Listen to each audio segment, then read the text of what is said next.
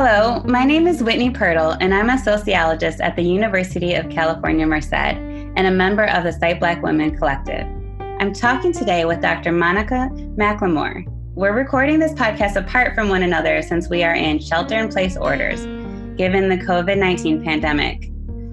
Dr. McLemore is a perfect person to talk to about this topic, among other things related to Cite Black Women.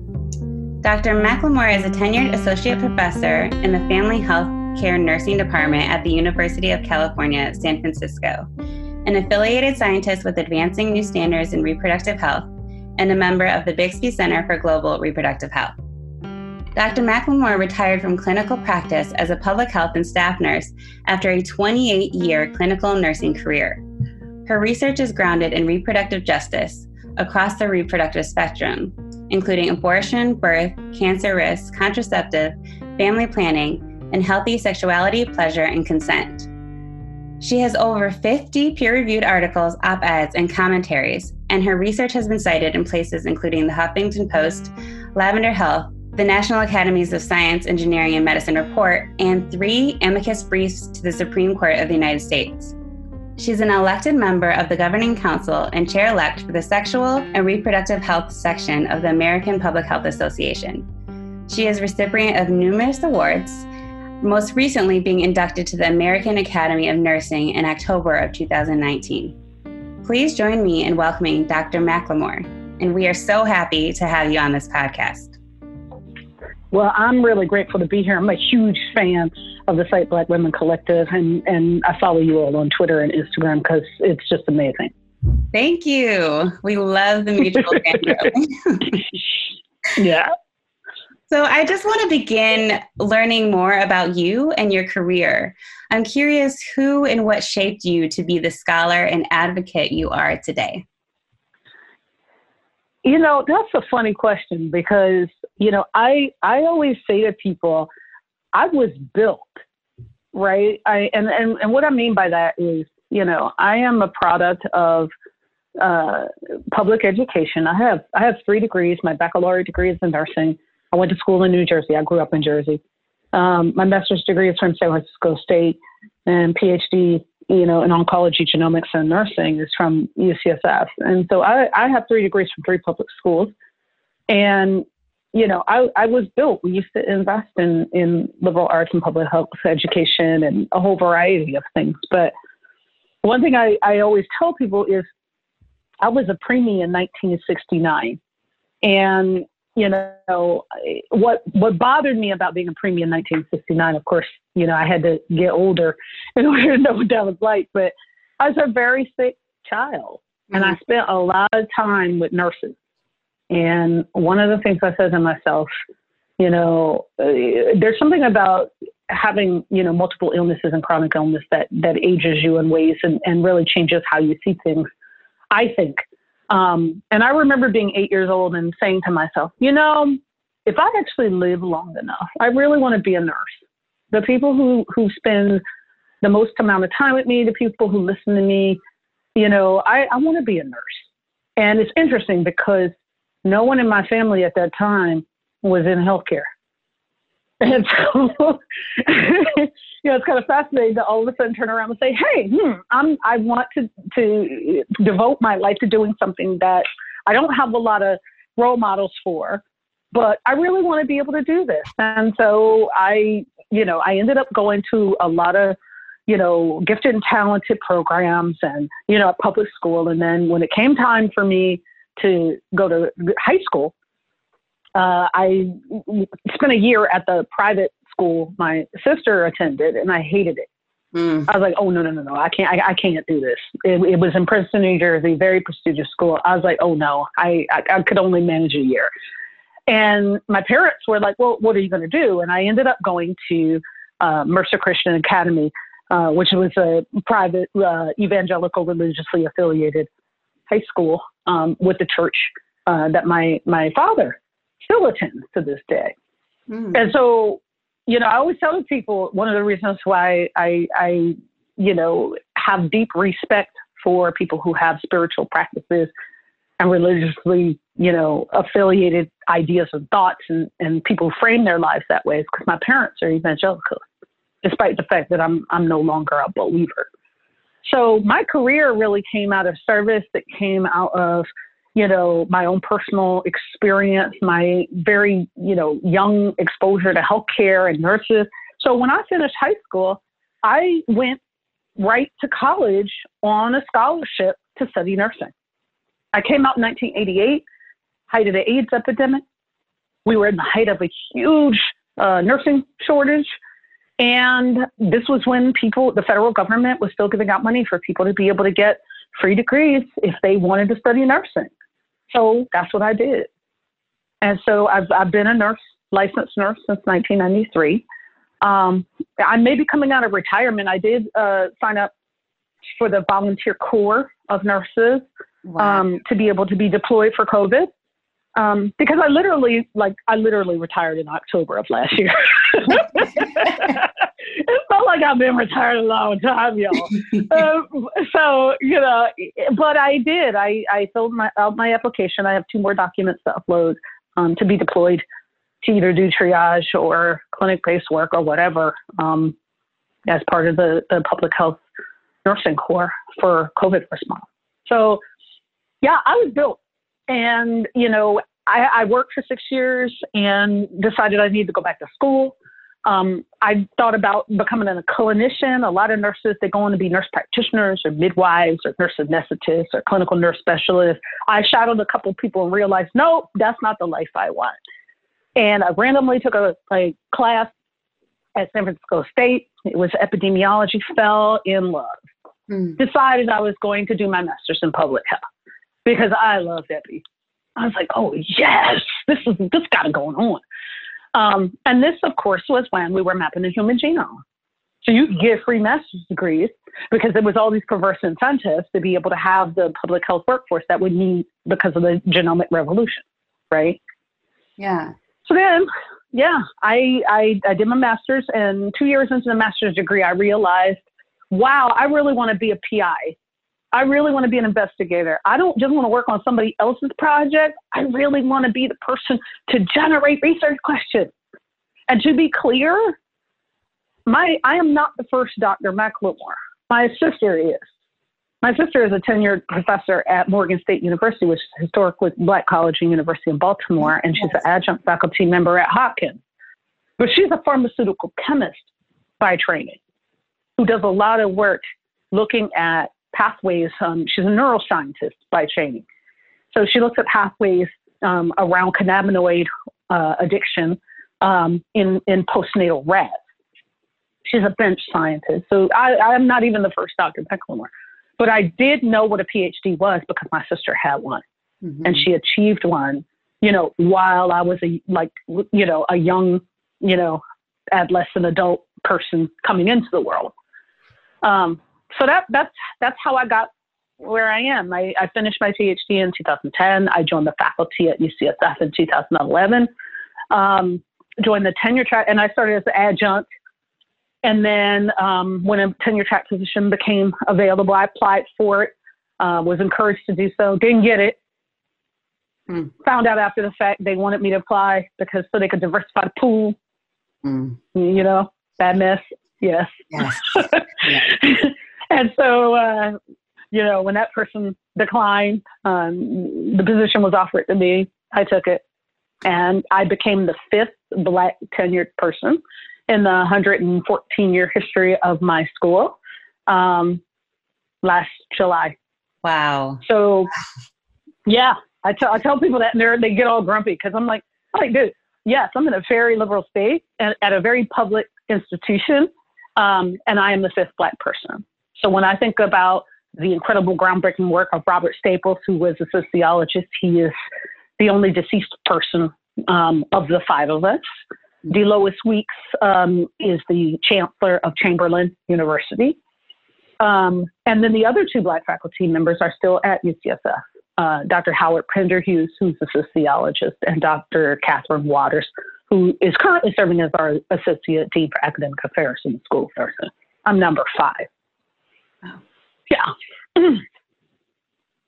I love that. I mean, yes, thank you for sharing all of that. I love that you talked about your sort of career coming out of being built and being built at birth and through your built environment, and you being tenured at UCSF, 1 of 5 is just a testament to how strongly you're built. And despite them maybe not wanting you there, you're there and they need you there. Right. So congratulations to you for making that milestone. And we're excited to continue to watch your career, this sort of second phase of your career, or dual phase. Well, yeah. Yeah. I mean, this phase is all about earlier career investigators, right? When I got to UCSF as a tenure track faculty person, I was an only. You'll hear me rage about this, rage about it on social media. I hate onlys. Anybody that is an only, I started really talking about this in 2015. It's unethical to be an only. Mm-hmm. So now, I just submitted a grant with 3 of the Black, pre-tenure assistant professors at my department, because, now there are 5 Black faculty members that have been hired. And it's now my job to support them. Yes. So I'm excited. And, they're bright, they're smart. We're all trying to do some really important work. But yeah, no more onlys. No more onlys. I agree. Well, I would love to hear more about your work. You sort of gave us a few different tastes talking about your emphasis on birth and being a premature infant and your interactions with nurses. And we are recording this during Black Maternal Health Awareness Week. And that's an issue that your work is squarely situated in. Mm-hmm. You wrote a powerful piece about the mother blame, or the tendency to focus on a mother's individual characteristics or behaviors, which avoids what you called the uncomfortable truth that there are social determinants of health, including healthcare service delivery systems that contribute to poor maternal and infant health outcomes. So you're sort of saying that, we can't look at just the mother. We can't blame the mother, period. We can't look at the individual and these sort of personal characteristics. There are larger things going on that shape mother's health, and especially for Black women who, as a group, have the highest rates of maternal morbidity and mortality. Yeah. Yes. So you wrote, to improve birth outcomes for Black women, I would suggest that we begin listening to the needs of mothers. That's why my recent work has focused on new methods, such as having women generate, rank, and prioritize the research questions that matter most to them, which has allowed funders and researchers to hear from women at a high social and medical risk for preterm birth to determine what their priorities for care are. And I think this framing to your work is so powerful and relevant, because you're calling to researchers to listen to Black women who are having these experiences. So I just want to hear more about this new work that you're doing about Black maternal health, and how we can get involved, and just take us down a little bit more into depth about your work. Absolutely. I appreciate that question. And, I want to wish everybody a happy Black Maternal Health Awareness Week, which was started 3 years ago. And I love the Black Mamas Matter Alliance. I mean, I have to say that some of the best work of my life has been done because I get the opportunity to engage with BMMA. So I got to, love on BMMA for a little bit. Black Mamas Matter Alliance was established in 2015, and, it's really, really grounded in, kindred partners, which are Black women-led community-based organizations, irrespective of whatever their financial status is, whether they're a nonprofit or for-profit or LLC or just friends getting together and volunteering. That's really irrelevant within BMMA. And so there are 14 kindred partners, and they're amazing. And they're everyone from BIM Black Mamas podcast to Kay Matthews' group in Texas, Shades of Blue for maternal perinatal health. And then you have collaborators, people like me, individuals who are interested in improving care and health with for and by Black mamas. And I didn't say this at the beginning, and I want to be really clear about this. I use she and her pronouns. I also respond to they and them. And Black mamas is a very specific definition that we use that is very inclusive of non-binary and gender conforming individuals. So it's not about trying to center in any way people with the capacity for pregnancy. That's a lot, the language I actually personally like to use. Okay. But that, it is a more inclusive discussion. So I say this to people all the time. For my entire 28-year clinical career as a nurse, I have always worked with people with the capacity for pregnancy. Some people would say that I work in obstetrics and gynecology or, women's health or whatever. But the truth of the matter is I have always worked with people who have uteruses and the constellation of folks around them, right? So that's just clinically. I mean, that is the work I've always done. I've worked in labor and delivery units. I've worked in abortion clinics. I haven't been in orthopedics or cardiology, right? One of those people that has always worked with pregnant and childbearing families, as well as people across the reproductive spectrum. I've worked at Planned Parenthood. So that frames my research career. So when I did my genome PhD that was really around tumor markers in ovarian cancer, one thing that I really wanted to do in my postdoctoral work was to learn qualitative research methods. So I did all this laboratory and bench work, and it was great. And people were confused when I told them that I was going to do a postdoc in understanding advanced qualitative research methods. And at that time, I could not clearly articulate to anyone, because I didn't have the language, to say that molecular work, really understanding, ovarian cancer and tumors, is very similar to doing qualitative work, because you're trying to approximate and measure and understand things that you can't see. To me, molecular work was always very similar to qualitative work in that way, and I still see it that way. And, my current research is really trying to map respectful care for people with the capacity for pregnancy. Sometimes I have outcomes that I'm very interested in around preterm birth. Sometimes I'm very interested in outcomes of patients' or community members' experiences engaging with healthcare around times of pregnancy, irrespective of how pregnancies end, whether that's birth or abortion or adoption or miscarriage or whatever. And so for me, I've been so fascinated by the dichotomy of, we say we care about moms and babies and families. And we know that maternal child health is an indicator globally of the health of a nation. We know in the United States that the number one reason that people are admitted to the hospital is for childbirth. We have 4 million births a year in the United States, and about 98% of them happen in hospitals. So then why do we have such poor outcomes? And these are the healthiest people that come into hospitals and other healthcare institutions. And so why is there a disparate burden on Black and brown communities? So when I started to really unpack all of this and really think about it in an academic way, I kept coming back to, people are always trying to blame pregnant people, right? If you want to have an abortion, you're a vessel, and the highest, thing that you could ever aspire to is actually being a mom. So you're an evil person because now's not the right time for you to be pregnant, or you're not pregnant with the right person, or you don't have the conditions under which you would want to be a parent, like whatever. You're something's wrong with you. On the pregnancy side, it really then becomes, like, if you want to maintain and continue pregnant, well, if you hadn't eaten, and if you hadn't drank that, and if you hadn't done this, and this, then that wouldn't have happened to your baby, and that wouldn't have happened to you. So I realized there was a lot of judgment, a lot of blame, regardless of whatever kind of decisions you wanted to make around reproduction. And I was like, that's not right.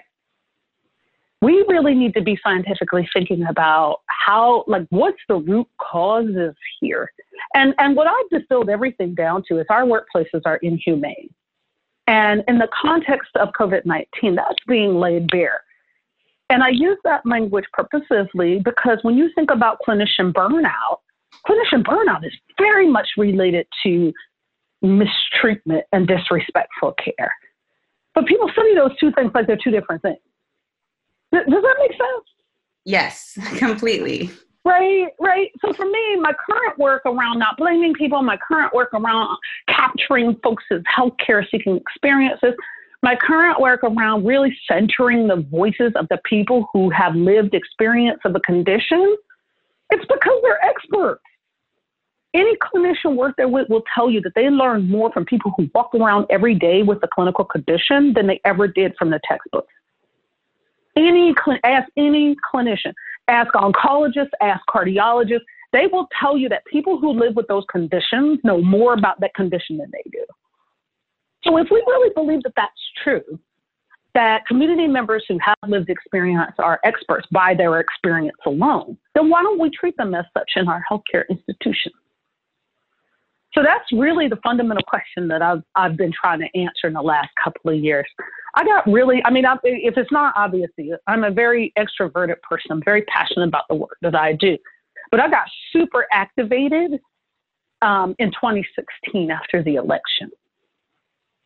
And one of the things that I really wanted to do while I was on the tenure track in my tenure journey, and I highly recommend Tricia Matthews' book, Written, Unwritten, The Unwritten Rules of Tenure, if we talk about citing Black women. That book became my Bible. And one of the things that I realized, both her work and the National Faculty Diversity, that situation that Carrie Ann Rockamore runs, those two women really helped me to understand the foundational concepts of what it meant to be a tenure track person and what decisions I needed to make in order to be able to be successful.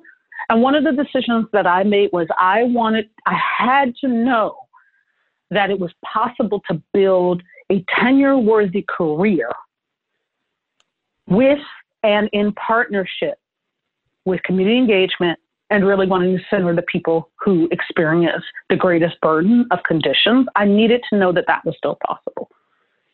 So I gave up some projects and I stopped working with certain groups, and I really retooled all of my work to really do a deep dive in how can we really center people who have lived experience of mistreatment, of social determinants, of structural determinants, of structural racism. How can we really, center their voices and shift institutions to be forced to listen to them? I immediately thought, well, we can A, use data, and B, make sure they're in every room that I ever go into, which is why we can't have onlys, right? I got invited to one of the last things that President Obama did in 2016. He hosted a Frontier of Science meeting in partnership with University of Pittsburgh, Carnegie Mellon. And I got invited to speak. And they were doing these rapid TED Talks, 5 minutes each person, at different levels of science, right? So intergalactic, interplanetary, at the individual level, at the community level. And I went. And I said, I have to show a video of our community engagement work. It's 2.5 minutes. I know I only get 5 minutes, but if you're asking me to come there and to be like one of the only Black women to speak at a Frontiers of Science meeting, then I need to bring other people with me. And they were like, oh.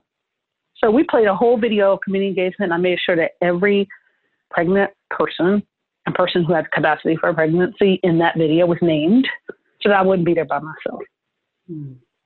Right? These are the kinds of strategies that we need to be using while we're at the same time dismantling the fact that folks don't have access or opportunity. But we have to stop accepting the only as an actual standard that we're prepared to live with. Yes. Because there's brilliance everywhere, and the people we serve are quite capable of being able to have the skills as experts to represent their lived experience. That is so. That was a little bit of a rant, but I'm sorry. I had to. That was not a rant. That was a little bit more like a lesson that we all need to hear. I go on a rant about this. Well, for those who are who aren't well versed in Black maternal health or various issues related to maternal health and infant health, what are some of those findings that you have found from listening to the people with the capacity for pregnancy? Like, how has their health shift what we know and how to support? Well, for people who don't know, and, I'm really glad that the Centers for Disease Control and Prevention, the CDC, has been in the news so much, because as taxpayers, we should know what our government is doing on our behalf. The CDC has not collected pregnancy-related morbidity and mortality statistics since 2007.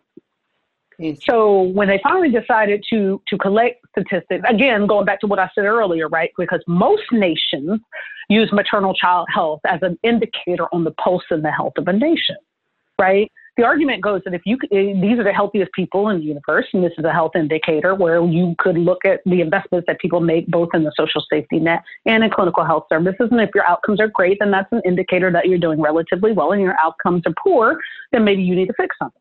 Well, the CDC, we didn't have the data to even know how we were doing in maternal child health because the CDC has been so defunded. So when the CDC finally did decide to start collecting statistics again and to look at maternal morbidity and mortality, lo and behold, we found that Black women were 3 to 4 times more likely to die during pregnancy and childbirth, irrespective of whatever their educational preparation was, income, partner status, all the social determinants that you think would be protective for Black women are not. I'd like to remind people and go back to the fact that when, Serena Williams and Beyonce and other people started to tell their birth stories around the release of these data, then the disbelief that people had prior to that, actually people really started listening. And so that was one of the reasons why it was important that Rep. Alma Adams and Rep. Lauren Underwood, who is a personal shero of mine, developed the Black Maternal Caucus. Because when we finally did have data, we realized that it is very strange that we have such a huge disparity between Black and white women during pregnancy and childbirth, right? Interestingly enough, Nina Martin and Renee Montagne had been working on the Lost Mothers series, which was a photojournalism and written set of stories around the Black mothers and the people around them who were dying during pregnancy and childbirth. And, a lot of attention came to their work, which ultimately ended up becoming a Pulitzer Prize winning work because it was just such deep investigative reporting around these maternal deaths. The thing that people don't understand is both maternal morbidity and mortality are widely considered to be preventable. Let me say that again, right? Maternal morbidity or mortality, we believe that 60%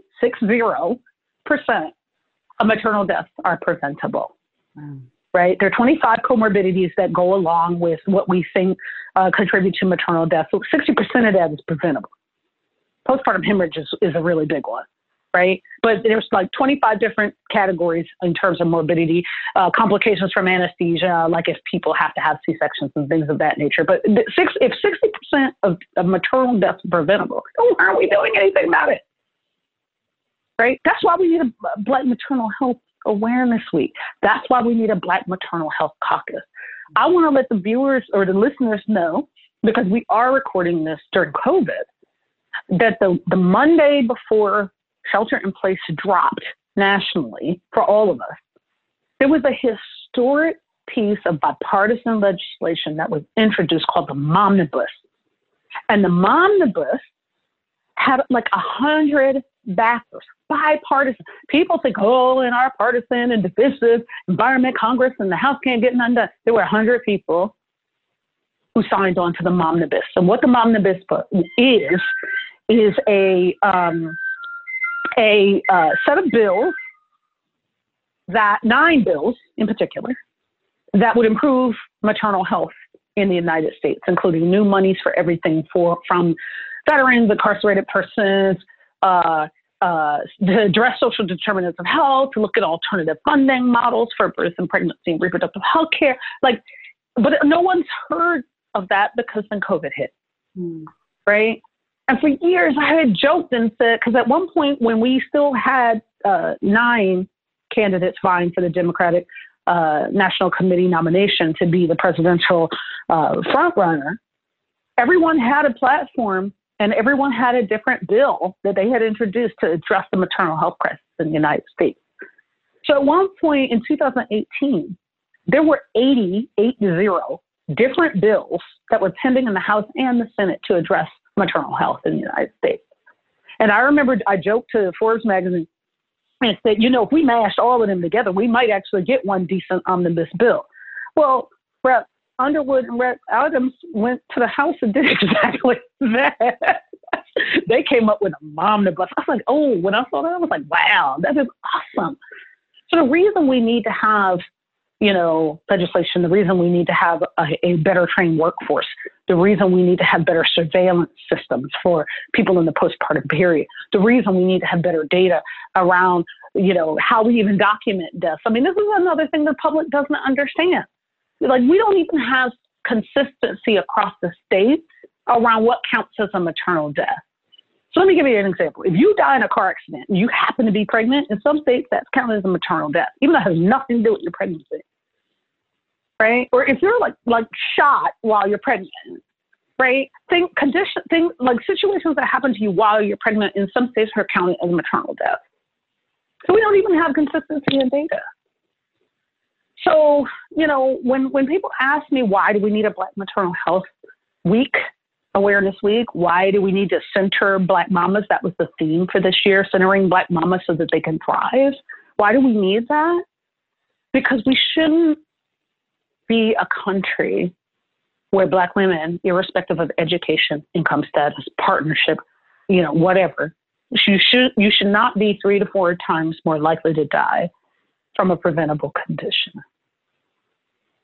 That's why we need a Black Maternal Health Awareness Week. That's why we need people creating scholarship that is very specific to the lived experiences of Black women. And that is why we need to center their voices, because I say this all the time. Guess who has the solutions to this? Right? It's one thing to keep describing differences and disparities among and between people. It's another thing to come up with interventions. In my mind, the people who have the lived experience are the people who actually have probably the solutions that we need. So I really have been functioning, at least for the last 2 years, really trying to build out some interventions, whether that's been creating a novel doula program with formerly incarcerated women, starting their training while they're in custody, and really teaching them skills around how to be a doula, how to provide trauma-informed care, especially when we know of incarcerated women, 88% of them were parents before they even entered jail. So they have some experience around this. We could optimize that. Or thinking about, how do we map, a self-to-society approach around resilience? We haven't even defined what that is, right? Instead of starting from the question of let's blame people with the capacity for pregnancy, for their poor outcomes, it's a very different research question to turn it around and say, well, why aren't Black people extinct, given all that we've been through? That's a different question, right? And that's a strength-based, assets-based question. What is it about us? Not our capacity to circumvent injustice, not our capacity to tolerate pain and all those but what is it about our joy? What is it about how we build community? What is it about, how we engage and structure ourselves? Where are the positive things that have really allowed us to be able to thrive? That's more of how I think about my work. And that's why a community engagement piece is so important, because Black people are not monolithic. That's one of the strengths that no one captures, right? And that's why I think certain researchers shouldn't be asking certain types of questions, because they do see us as a monolithic group and we're not. Yeah. I think that, I'm so glad we're recording this during Black Maternal Awareness Week, and that week was started by people like you and others sort of on the ground, listening to the community and uplifting the community. These health statistics are staggering. We need clear interventions, and that, we actually can intervene. These are preventable. It does show us, the harms of our society. So I think these sort of interdisciplinary groups, community-based groups to address this issue is so important. And I hope that we continue to, build up around this area and amplify the weak, the awareness, and the individuals putting forth that awareness. Absolutely. And I also think that, for the listeners, we've put into place some temporary things to deal with the pandemic that actually should be really permanent. So, one thing that I actually call our statistics shameful, because that's really how we should be thinking about them. They are shameful. And I'm not a person that subscribes to stigma, blame, judgment, or shame, but this is shameful, and we can do something about it. So for me, it is super, super important that we think through some of the decisions we've made in a pandemic that should stay permanent. Let me give you a perfect example. Even though we have national licensure for nurses and physicians, prior to COVID, we were not allowed to work across state lines. Somehow, that got lifted during the pandemic. And people can go to New York, you can go to California, you can get deployed to go where the resources are needed, even though we've always had national licensure, right? How about we make that permanent? Because that's permanent in the military, like healthcare system. So number one. Number two, historically, Centers for Medicare and Medicaid, and I like to remind listeners, half the births in the United States of those 4 million are covered by public insurance or Medicaid. We call that Medi-Cal in California. So if half the births in the United States are covered by public insurance, right? The Centers for Medicare and Medicaid prior to COVID did not reimburse for telehealth visits. And somehow COVID hit and everybody got to be online. And now we're getting reassurances for enhanced prenatal care billing through the Centers for Medicare and Medicaid. That we've been fighting to make that happen for a long time. For our rural folks and our folks that don't have a lot of healthcare providers in their communities. But let a pandemic hit and somehow that's happened. Let's make that permanent too. Right? I mean, this is why, as we think through, like so many things that we never thought would be possible, at least in the maternal child health space, like literally happened because of a pandemic. So why not take advantage of that and ask that some of those things be made permanent? Yeah. Yeah. I mean, I think some of those lessons extend beyond the maternal health area, where we're seeing mutual aid groups pop up. Also, social programming that makes sense and it impacts people in positive ways. And we're seeing that. And for us to have such shameful racial disparities in COVID-19 mortality, it takes something that shameful to sort of make us check ourselves as a society. I think shameful is such a great word. And I hope that people are listening, and I hope that we're seeing how we might do things differently.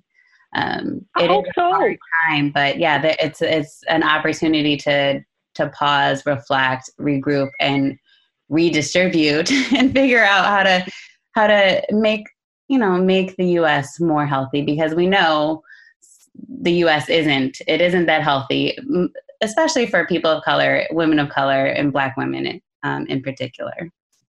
No, and the thing that drives me most crazy, and a lot of us in public health tried to explain this to people, but no, again, I hope people are listening now. Insurance in and of itself is an intervention, right? So we need to call out the states that did not expand Medicaid, under the Affordable Care Act as unethical, because we already know that people who have health insurance coverage have better health outcomes. We already knew that. So to somehow say that we're not going to expand Medicaid to give more people coverage options is basically saying that the intervention in and of itself that we know, in public health research has shown to really impact health outcomes, we're just not going to pay attention to that. So I hope we have an emboldened public and an emboldened group of citizens who are seeing rapid changes now that we never thought were possible. Like, really, I hope this opens up a lot of people's eyes to what's actually really possible. So that when we talk about things like, canceling student debt, that shouldn't be like radical. Or when we start talking about things like basic minimum income, for, citizens, right? I think we can have some of those discussions now. I really appreciate the segue we made into talking about the current pandemic with the novel virus or COVID-19. And you used maternal health and Black maternal health to talk about racial disparities in health. And we are seeing that across the board with who is entering more critical conditions, and especially who is dying from COVID-19 at much younger age than was expected or hypothesized outside of the United States. What do you have to say about the pandemic more broadly in terms of this as a public health equity crisis? I could do a whole podcast on that. Because to me, this is a perfect case study of what happens when you defund a social safety net. You have a fragile healthcare system. You have a clinical health services provision that has barely been hanging on by a thread. And you do all of this in the context when we're looking at our third corporate bailout in my lifetime. So to me, I think the broader issues, what COVID-19 has done, in my opinion, has laid bare for some people who this is news for, because I would argue that this is not news in Black communities and other communities where we've reaped the sad side effects of divestment. But this is what happens when a federal government cannot meet the basic needs of its citizens or the purpose that it exists. And so for me, what's been really hard, and this is, again, is why as a public health person, it has been so frustrating for me is, perhaps maybe the resolution of social and structural determinants of health is not everybody's goal. Maybe that's actually really not what everybody wants. And maybe it's time to have a conversation about that because, I worry that, in some of the discussions around reopening the economy, that people are expendable. And not only are they expendable, but in Black and brown communities that are expendable, I've been very frustrated to see the response around, people who are experiencing homelessness as well as incarcerated persons. I've been really frustrated around the fact that there has been so much focus on, reopening the economy, but not saving as many people as possible. And so that for me has been, I fundamentally and theoretically, sort of know that that's, how some people think, but it's been very interesting to watch it in a very public way. Yeah. So for me, I hope that we reevaluate how we fund public health. And I hope we reevaluate how we think about healthcare in the United States. Because, as a nurse, I feel very angry and I feel very disrespected by the fact that people will let us go to work without appropriate protective equipment. But I feel that way about, the janitors and the bus drivers. I usually walk to work, but sometimes I take the bus. I feel that way about the incredible people who are going to purchase groceries and drop them off for folks. I feel that way about the Meals for Wheels workers. I mean, it's just, and, mutual aid has been great, but there also is a role for the federal government. And we need to stop, not saying that because any discussion of what the federal government should or should not do is somehow taboo because, they're a bad thing. No, this was a failed response. Failed across the board. And how are we going to do this differently? That to me, like, we need some truth and reconciliation around that. Because I'm looking for an apology, from the Joint Commission and other people who've relaxed rules around personal protective equipment. I'm looking for, like a real apology around this whole rationing of different healthcare resources, that do nothing but reinforce, existing inequalities. If we continue to have ethics programs that optimize people most likely to survive, that's grounded in the fact that the reason that Black people are not more likely to survive is because our communities have been divested from. And, we have all these sort of social determinants of health that really contribute to our poor health, like food deserts or like polluted water and polluted air, right? Like poverty. So to me, the whole pandemic has done nothing but lay bare. And we have a decision, right? In my opinion, we have a decision and we have a choice. As we think about how we want to rebuild our country and rebuild our economy post-COVID, we have an opportunity to center the people who are most vulnerable and who bear the greatest burden. Again, going back to my research approach, right? The people who experience the greatest burden are the people who are most expert that we should be listening to in terms of how we think about rebuilding all of this. I thank you for that. I feel like you did a great job just capturing some of those inequities that cross multiple levels of the social government and our communities and even the workplace. And I wanted to ask a little bit more about your, first phase of career that you're about to have an encore in. Nursing. We know that nursing has been a gendered profession and racialized. So could you talk about, could you give us any insight about what it might mean to be a Black woman healthcare worker or a nurse right now on those front lines? Yes and no, right? So on the one hand, my clinical work has been, non-existent since October of last year.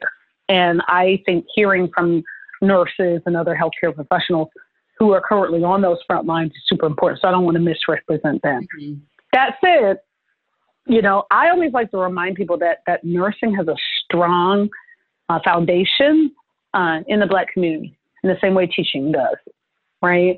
So when I always say to people that, Marion Seacole and Harriet Tubman, like, we have a lot of nurses who have really, really been instrumental in the United States and have really, really done some amazing work. It's always fascinating to me that people know who Florence Nightingale is, but they don't know who Mary Seacole is, or they don't know who Harriet Tubman was, but they were contemporaries. Right. So to me, I think that caregiving professions, period, have always had some gendered component to it. And that the way that we disproportionately value or don't value caregiving professions is a thing. In the context of a pandemic, though, it almost becomes a tragedy because we've seen laid to bear that employees are pretty beholden to their employers in terms of what they can and can't say around the conditions under which that they are working. And that needs to change, right? We need more public accountability for what our public institutions are doing with, for, and by citizens in this time of need. So for me, it's more about, and, I have been very vocal about this, both in my Scientific American piece and on social media. I have another piece that's coming out about this, but I reject the pitting of healthcare workers against patients, families, and their visitors, because to me, that's a very binary way of thinking about how to survive a pandemic, right? In my mind, we should be having discussions around how can we all safely get out of this, right? are there things around pregnancy-related care that don't have to happen in hospitals? And if so, what are those things? And can we move them somewhere? Like ultrasound, non-stress testing. There's all sorts of pregnancy-related care that happens in hospitals that doesn't have to. I would also even argue birth, because we have home birth midwives and birth center, people who are in the Black community that have been doing that work safely and well. So why can't we shift our discussion and our conversation more to this whole idea of it shouldn't just be, well, healthcare workers need PPE and therefore we have to restrict people who can come into the hospital. Well, the question really should be, so what are all the other alternatives do we have in order to be able to minimize everybody's risk? And yet some people very rapidly accepted that new citizens should be birthed into the world and folks should exit the world alone. Some people very quickly were okay with that. And I'm like, that's interesting. And it's not right. And it killed the creativity of our capacity to think when people thought that we should take sides. And so for me, I actually think, what I want to say is thank you to all the healthcare providers who are thinking, who are home, taking care of kids, because now they're also teachers and parents, for the people who are taking shifts, for the folks who are, cleaning hospital rooms and hospital beds. I'm not sure if the cafeterias are still functioning in hospitals, but whoever's delivering food to the healthcare providers, like all of that, thank you. But that, again, comes from a place of how can we optimize as many of us getting out of this as possible, and being able to use the lessons that we've learned during the pandemic to help change how we set up our workplaces in the future. Mm-hmm. So that's how I think about it. In terms of redeploying and rejoining the workforce, I am more about the fact that I'm an old nurse. I got good skills. And if I can be helpful, then I'm happy to be deployed to be helpful and to help out. And to give our colleagues a break, give them a rest, right? So that's how I'm approaching it, and that's how I think about it. But I wouldn't even opine, around what it must be like to, be going to clinic every day, or to be trying to serve people via telemedicine or doing other pieces. Because right now, as a faculty member, I'm trying to figure out how to help the future workforce be, obtain the skills that they need in order to graduate, right? Because that's the other thing. Somebody always has to have their eye on the future. And for me, that's about supporting the poor students who have no idea if they're even going to be able to graduate, who want to help. So I've been working with my advisees and other mentees to really help them get the kind of experiences that they need to be eligible to join the healthcare workforce and to pitch in the future if we have the next wave of this, or to give people respite that need rest. That's how I think about it. Yeah. Well, thank you for doing that. I join you in thanking all of the other healthcare workers right now who are, working tirelessly because of the conditions that they're in. It's sort of like a forced hero and shero-ship that is maddening. That has set them up. But yeah, on an individual level, I think each and every one. And you for your deciding to go back through that and putting yourself out there. Yeah, I mean, it's the least I can do. Again, like when you're built, you have a different allegiance to your colleagues and your collaborators and the people we serve. Right? I was built. People took a gamble on the future to say we need really great nurses and really great thinkers and really great people. I believe that. And so as long as that's true, then that means, for me, I have to think about what I can do to ensure that exact same opportunity for people in the future. Yeah. Because folks believe that about me, right? I mean, it would seem weird not to sort of want to pay that forward, right? Right. So, yeah. My last question is about that a bit.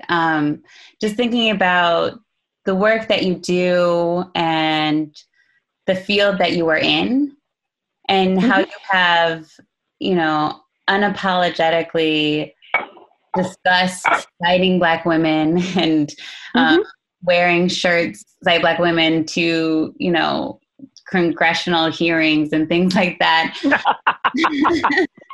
How have you pushed back against being the only one or one of onlys and to cite Black women?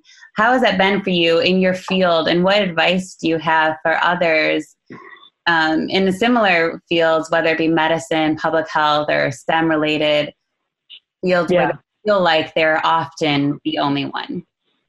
Yeah. Well, first of all, I got to give a shout out to my good friend and colleague, Joy Creer Perry. Dr. Creer Perry runs the National Birth Equity Collaborative. And the first time I ever saw her get up in front of I think it was the Institute for Healthcare Improvement, she got up and had on a Free Black Woman t-shirt. And I was like, oh my God, who is that? It was funny. Actually, no, I was at Melissa Harris Perry's Knowing Her Truths conference, because that's where I first met Joy in person. And I remember thinking to myself, God, this is a live stream. This is telecast of 2017. No, it was 2016. It was right after the election, but it was before the inauguration. I was like, wow, who is this physician person?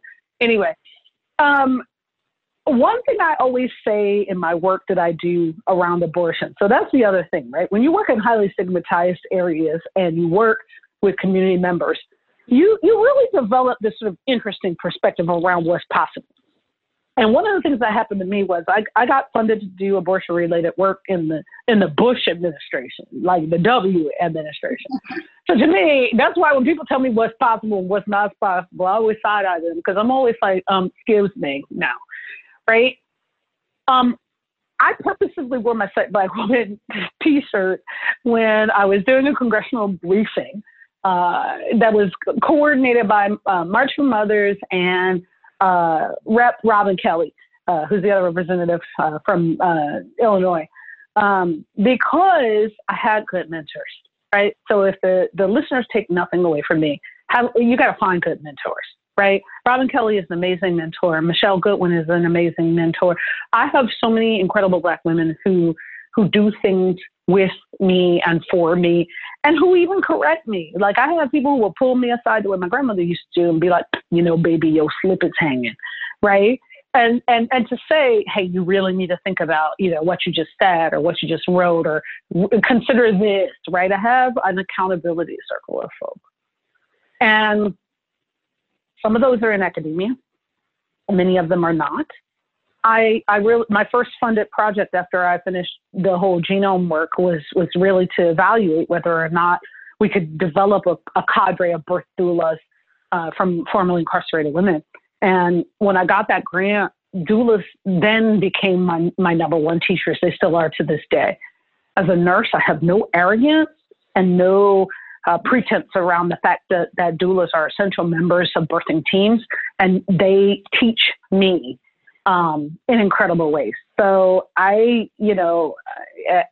another phrase my grandmother would say, you can't get too big for your britches, baby. Well, I'm not too big to acknowledge the fact that the doulas that I work with probably have more skill than I do, and really, really spend so much time working with birthing people, working with people who have abortions, working with folks, through so many things that I've learned a lot from them. So for me, mentorship has been the way that I've been able to really, really hone and really support a lot of the work that I want to do.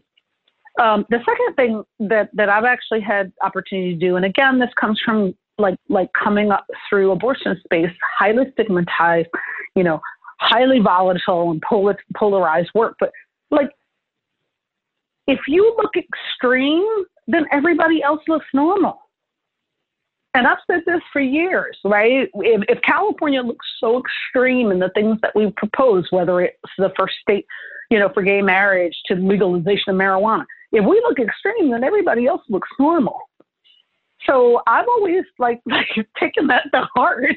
I never thought I was going to be on some billboards as a faculty member, but here we are.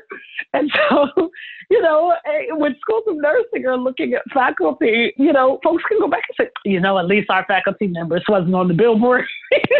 So for me, it's also this idea of know your surroundings and make sure that you know that your mentors have your back. Because I let my dean know, I let everybody know, like when I wasn't seeking permission, but I gave them a heads up to be like, hey, I'm doing the show. And folks were like, oh, okay. And mentors I know have both protected me as well as supported me in very public and in very private ways. But I recently said this to my good collaborator, Dr. Esther Chu, who's an emergency room physician at OSHU, and she started the Get Me PPE hashtag on Twitter. If you always are on the side of the people that we serve, then you're never wrong. And so for me, it's always about, I am a Black woman, right? So for me, centering Black women, citing Black women, I'm only helping myself. Right? But not to the exclusion of anybody else.